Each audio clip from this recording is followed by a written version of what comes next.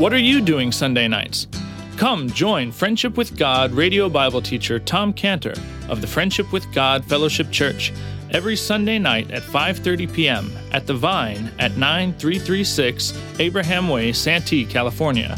Watch and listen live around the world to Tom Cantor Sunday evening on YouTube.com by searching for Friendship with God Fellowship or by going to our homepage at friendshipwithgod.org.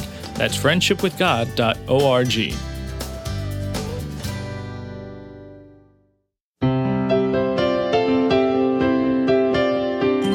Welcome to Friendship with God with our Bible teacher Tom Cantor. Today's message and previous messages can be listened to or downloaded for free at friendshipwithgod.org. friendshipwithgod.org. You can also obtain free resources from Tom Cantor and view our online bookstore at friendshipwithgod.org or call us at 800-247-3051, 800-247-3051. Tom Cantor also has a daily devotional verse that comes out each day by email and on Facebook. To receive this small daily devotional verse that Tom Cantor puts out, you can sign up at friendshipwithgod.org, friendshipwithgod.org, or find Tom Cantor on Facebook by searching for Tom Cantor and Friendship with God. Now, here is our Bible teacher, Tom Cantor. You know, I remember one time when we just had moved into Cotty from our place we were leasing to the place that, where we owned it. It was across town, and we, there was a lot of trucks and got everything all moved over, and it was a great day, and the assemblers were all together. And so I decided, okay, I'm going to address the assemblers in the Spanish that I don't know. So that's why Deanna translated for me. And so, I'm talking to them, I'm, standing down here, they're here, and I tell them my testimony, and then usually after I address the people, they all clap, and so nobody clapped. So I thought, ooh, what did I say, So I turned over to Deanna and I said, did I say something wrong? And she says, they're just used to hearing a president say he's a sinner. They're just not used to hearing King David say, I'm a sinner. But this is the entrance to God. Those are the words where when they're heard, God says, I can help you. I can help you. But when a person says, I'm good, there's nothing wrong with me, God says, I can't help you. I can't help you, sorry. But these beautiful clothes of salvation, these beautiful clothes of the robe of righteousness, they're there for anyone to take because he suffered on the cross with no clothes so that we could be clothed. And this is the call that's going to come out to Israel when God calls to Israel, and he's going to say, wake up, in Isaiah 52:1. Isaiah 52:1. Awake, awake, put on thy strength, O Zion, put on thy beautiful garments, O Jerusalem, the holy city. For henceforth there shall be no more come unto thee, the uncircumcised and the unclean. Put on thy beautiful garments, just like us. The call is, put on thy beautiful garments. The call is Romans 13:14. Romans 13:14. Put ye on the Lord Jesus Christ. Galatians 3:27. As many of you as been baptized into Christ have put on Christ. Those are the beautiful garments. It's the righteousness of Christ. Now, also we saw that the Lord, he said in verse 14, I am poured out like water. Poured out like water. There's such a finality to that, being poured out like water. When you read 2 Samuel 14:14, you read about this, and it says, very depressing at the beginning. It says, for we must needs die. It's very depressing. And are as water spilt on the ground, which cannot be gathered up again. Neither doth God respect any persons. Thank God it doesn't end there. But it starts off with, we must needs die, and we're like water that's spilt on the ground, and you can't gather it back up again. It's like, I have two lost friends this last week, who both of them said to me, I don't know how many days I've got left to live. Very depressing.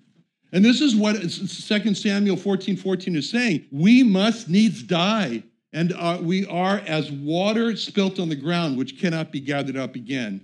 One of them said, every one of us is going to die. Like, that's a big revelation.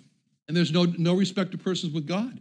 That's really depressing. In other words, nobody can come to God and say, oh, God, not me, please. I'm different. I'm special. I don't want to die. I don't want to lose my life. No one can say that because you said there's no respect to persons. We must all needs die. And that's very depressing. But wonder of wonders, in that verse of 2 Samuel 14:14, there is the word yet. Yet. It's wonderful. And it says that yet doth he devise means that his banished be not expelled from him. God has devised a way. God has devised a process or procedure. God has devised a means, as he calls it. He made a way. He made a way so that his banished would not be expelled from him. It's just like the hymn, love found a way. God found a way. Wonderful love that rescued me, sunk deep in sin, guilty and vile as I could be, no hope within. When every ray of light had fled, oh, glorious day, raising my soul from out the dead, love found a way. Love found a way. Yes, praise God. Let's clap to God because he found a way. Thank God. Love found a way to redeem my soul. Love found a way that could make me whole. Love sent my Savior, my Lord, to die on the cross of shame. Love found a way. Praise his holy name. That's what 2 Samuel 14:14 is saying. Yet doth he devise means that his banished be not expelled from him. What's the means? What are the means? What is the means? The means is the cross. The means is that God found to redeem man's soul, to make him whole, is the specifics of what Psalm 22 is all about. That's it. And the means, what does it do? So what does it accomplish? It accomplishes that his banished be not expelled from him. Banished, that's a terrible word, banished. Banished is what you can write over the top of Matthew 7:23. Matthew 7:23. Then will I profess unto them, I never knew you. Depart from me, you that work iniquity. You are banished.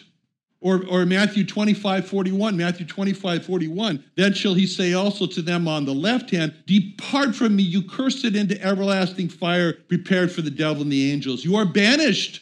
Depart from me.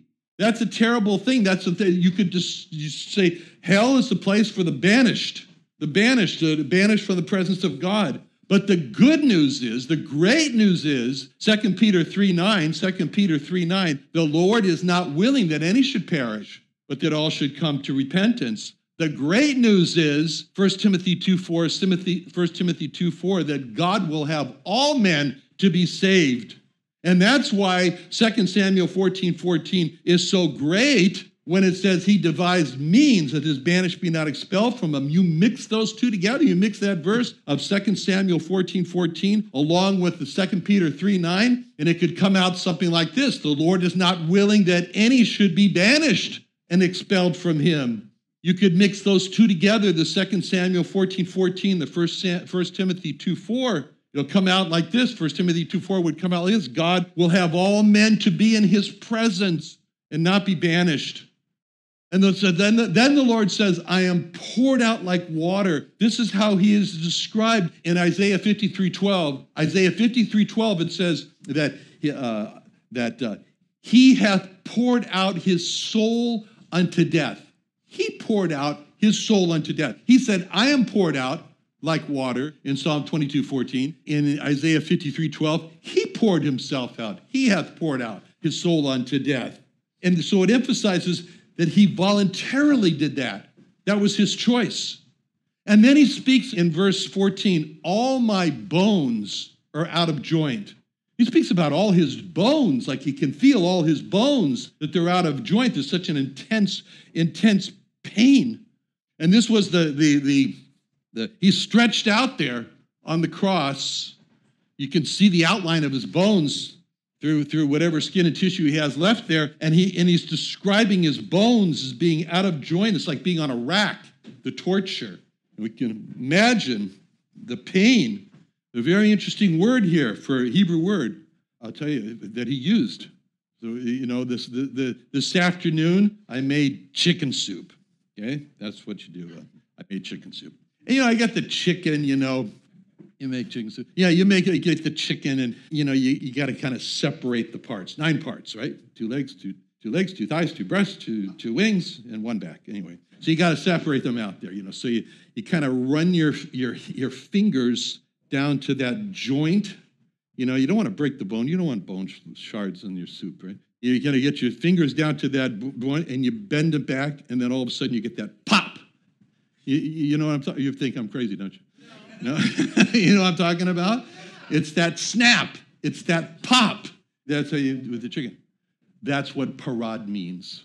Parad means that when you take the bones at the joint without breaking them, because not one of his bones were broken, and you bend them to a point where they pop and they snap out. That's the word he used, parad. When you separate a chicken thigh from the chicken leg, parad. You just find that right joint right there. You separate that, pop. This was the intention of the Romans, was to accomplish this. So they dig a big hole for the socket for the cross. The cross is very heavy. The 2 pieces of the wood are very, very heavy. The person is nailed to the cross so that when they drop the cross in, this tremendous weight of this wood falling down into the socket with a big thud. And so the person who's on the cross, having no support, then experiences this parad, and the bones come out of joint. And that's probably what's meant here, what happened, but also, we need to keep in mind what keeps joints in place. Connective tissue, ligaments. And the ligaments and the connective tissue, they are functioning like our body is 60% water. They are functioning by water, the blood supply. Well, he's losing water. He's bleeding to death. He is perspiring. It's hot. He's losing water. As a matter of fact, that's the reason for his death. Dehydration is death by dehydration. That means his ligaments are also becoming dehydrated, and they're losing their holding ability, the ability of them to hold the bones into the joint. They're losing that. So he says, all my bones are out of joint. And then he speaks about my heart. He says in verse 14, my heart is like wax. It is melted in the midst of my bowels. So he's comparing his heart to wax that's under an intense heat source, and it melts.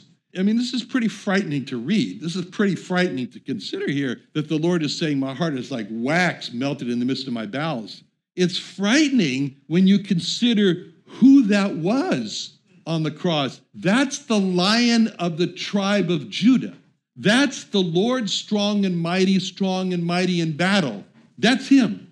And the heat of God's wrath and God's judgment has melted his heart. Is there anyone who could endure, who could hold up under the judgment of God? He couldn't. So he says, my heart is like wax. It's melted in the midst of my bowels. And then he's fighting for his strength. He's so brave out there, but his strength is running out. And he no longer has any more strength. And so he says in verse 15, my strength is dried up like a potsherd, like a piece of broken pottery. We can only imagine that maybe around the cross there, maybe there were some broken pieces of pottery. And so he's on the cross and he's looking at it and he said, that's like my strength right there. I'm like that broken piece of pottery. He's thinking about when the clay was first formed into a pot. It's wet clay. It's put into a fire kiln where all the water is drawn out of it. And he sees his strength like that, all dried up. And now there's this piece of pot maybe lying in the dirt there. Just like Job, when he was covered with the boils in Job 2:8. Job 2:8, where it says he took him a potsherd and just scraped himself. It's his strength. It's all dried up. He waged this brave and courageous battle, but finally he's come to a place where his strength is dried up. He's utterly exhausted. His courage is dried up. He's in a state of utter discouragement. And yet we see this sterling determination of the Lord as he's taking the position of, even in the state of exhaustion, his state of discouragement, he's fighting on. Just like Job said in Job 13:15. Job 13:15, though he slay me, yet will I trust in him. Yet will I trust in him. The pottery, he says, I want that next time we have communion, that every one of us holds a piece of broken pottery. Just to remember this point when he was on the cross, when he said, my strength is dried up like a potsherd. And he says, but his strength is gone, but he still holds to God in verse 19. His strength is gone, is dried up like a potsherd, but he says, be not thou far from me, O Lord, O my strength. So he calls God his strength. So in the end there, he's on the cross and he looks at his soul. He looks at his soul and he says, I am poured out like water. He looks at the frame of his body, his bones, and he says, all my bones are out of joint. He looks at his heart and he says, my heart is like wax. It's melted in the midst of my body. He looks at his strength. He says, my strength is dried up like a potsherd. And now he looks at his tongue and he says in verse 15, my tongue cleaves to my jaws. Extreme thirst, extreme thirst. This was the only personal need that anybody heard the Lord speak of from the cross. Wasn't the pain, it wasn't the nails, it was just his personal need when it said in John 19:28, Jesus, knowing that all things were now accomplished, that the scripture might be fulfilled, saith, I thirst. I thirst. He says, I thirst. This is amazing because the people that he gave drink to, there was a woman who came to a well in a state of defiled immorality. She would have been spit out on the side of the road like in the gutter, and that made her soul thirsty, deeply thirsty. She thirsted for being able to worship God, to get close to God. She didn't know which mountain it was supposed to be you're supposed to worship God in. She thirsted to be cleansed from her sin. And the Lord came to her in her state of thirst and said to her in John 4:14, whosoever drinks of this water that I shall give him shall never thirst, but the water that I shall give him shall be in him a well of water springing up into everlasting life. When she said that, hope sprang up in her. And she says in John 4:15, the woman saith unto him, Sir, give me this water that I thirst not, neither come hither to draw. And the Lord gave her that water. When he revealed, I am the one you need. I that speak unto thee am the Messiah. I am he. He comes to a group of people, just common people in Capernaum. He sees that they are thirsty in their soul. Religion hasn't satisfied them. So to those, he invites them. He says in John 6:35, Jesus saith unto them, I am the bread of life. He that cometh to me shall never hunger, and he that believeth on me or believeth into me shall never thirst. He's standing in the temple. Now he's really surrounded by religious people, and they also are thirsty in their soul. And he says to them, he cries out to them, as a matter of fact, in John 7:37, and the last day, that great day of the feast, Jesus stood and cried, saying, if any man thirst, let him come unto me and drink. He quenches the souls of men, and yet he's on the cross, and he's saying, I thirst. He thirsted so that he could give us drink. He was the Lamb of God. Now he looks at his future. And he says, you brought me into the dust of death. The dust of death. The very judgment that Adam was told in Genesis 3:19. Genesis 3:19, for dust thou art, and unto dust shalt thou return. It's a very moving thing. I don't know if you've ever been to a Jewish funeral. I don't recommend it. But if you ever go to a Jewish funeral, like I have, or one in particular, beautiful white casket, beautiful white coffin, white Star of David on the top, beautiful. And I remember it gets lowered into the grave there, and then we all line up as we each individually take a shovel full of dirt and throw it on that beautiful casket. Very moving. It's unto dust shalt thou return. He speaks about this in verse 29 of Psalm 22. Verse 29, he says, all they that go down to the dust shall bow before him, and none can keep alive his own soul. His own soul. Why did he do all this? We just sang that song, Name Above All Names. It's because he has a particular name, a wonderful name. And that name was told to Joseph that his name was going to be called Jesus, yes, but his name is also going to be called Emmanuel from Isaiah 7:14. Emmanuel. You know, Emmanuel is a wonderful name because Emmanuel is a combination of three Hebrew names, three Hebrew words. First, there was the word Im. Im means together. We are together tonight. Im. Anu means hour. And El means God. So really, Emmanuel is Im Anu El. Im Anu El. In other words, our togetherness with God. That's what his name means, our togetherness with God. So the first hour, Anu, our. The Lord Jesus is our togetherness with God. We are not together with God because we were born into a Christian family. We are not together with God because we were baptized as an infant. We are not together with God because it was some fate of predetermination somewhere by God. We are not together with God because of any good works that we've done in our lives. We are not together with God because of any particular church that we may attend. There's only one reason for our togetherness with God. It is Jesus. It is the Lord Jesus Christ. He is our togetherness with God. And it's from this union that we are together with God. And that union is strictly 100% our personal decision to believe into the Lord Jesus Christ. That's why the word Emmanuel is so important, and it's so overlooked as a name. I grew up attending the largest synagogue in Beverly Hills. It was called Temple Emmanuel. It is called Temple Emmanuel. It still is. And I never thought about what does Emmanuel mean. It was just Temple Emmanuel, that's all. But I never thought that it means God with us, like it says in Isaiah 7:14. There is no Emmanuel apart from the Lord Jesus Christ. There is no togetherness with God apart from the Lord Jesus Christ. There is no being together with God apart from the Lord Jesus. He is our Emmanuel. He is our togetherness with God. That's what he meant when he said in John 14:6, Jesus saith unto them, I am the way, the truth, and the life. No man cometh unto the Father but by me. No man is together with God but by me. No man has a togetherness with God but by me. 1 Peter 3:18, Christ has also suffered for sins, the just for the unjust, that he might bring us to God, that he might be our togetherness with God. Ephesians 2:18, through him we have access to the Father.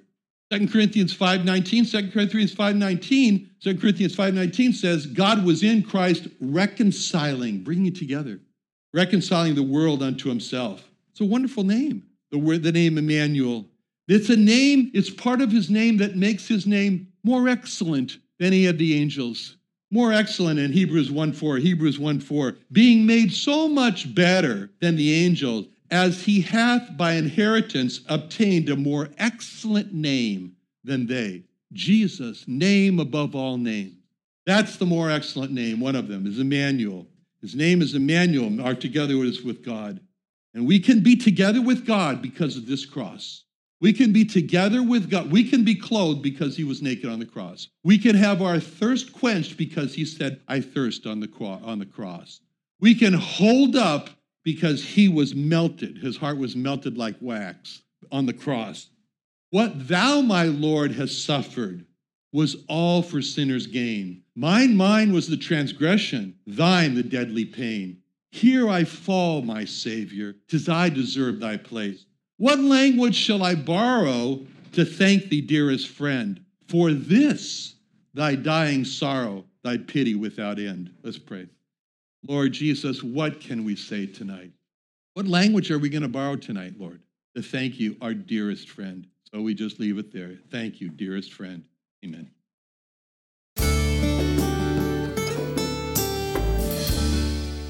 Another wonderful day studying the Bible with our Bible teacher Tom Cantor here on Friendship with God. Don't forget that today's message and previous messages can be listened to and downloaded for free at friendshipwithgod.org. friendshipwithgod.org. You can also go online to find free resources from Tom Cantor and our online bookstore at friendshipwithgod.org. You can also find Tom Cantor on Facebook, and you can also go to friendshipwithgod.org and sign up for his daily devotional. Tom Cantor is also the founder of Israel Restoration Ministries. You can visit that website at israelrestorationministries.org. You can write to Tom Cantor at P.O. Box 711330, P.O. Box 711330, Santee, California. Santee, California 92071. Or email Tom Cantor at tomcantor@friendshipwithgod.org, tomcantor@friendshipwithgod.org.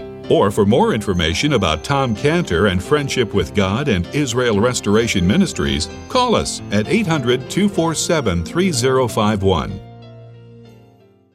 What are you doing Sunday nights? Come join Friendship with God radio Bible teacher Tom Cantor of the Friendship with God Fellowship Church every Sunday night at 5:30 p.m. at The Vine at 9336 Abraham Way, Santee, California.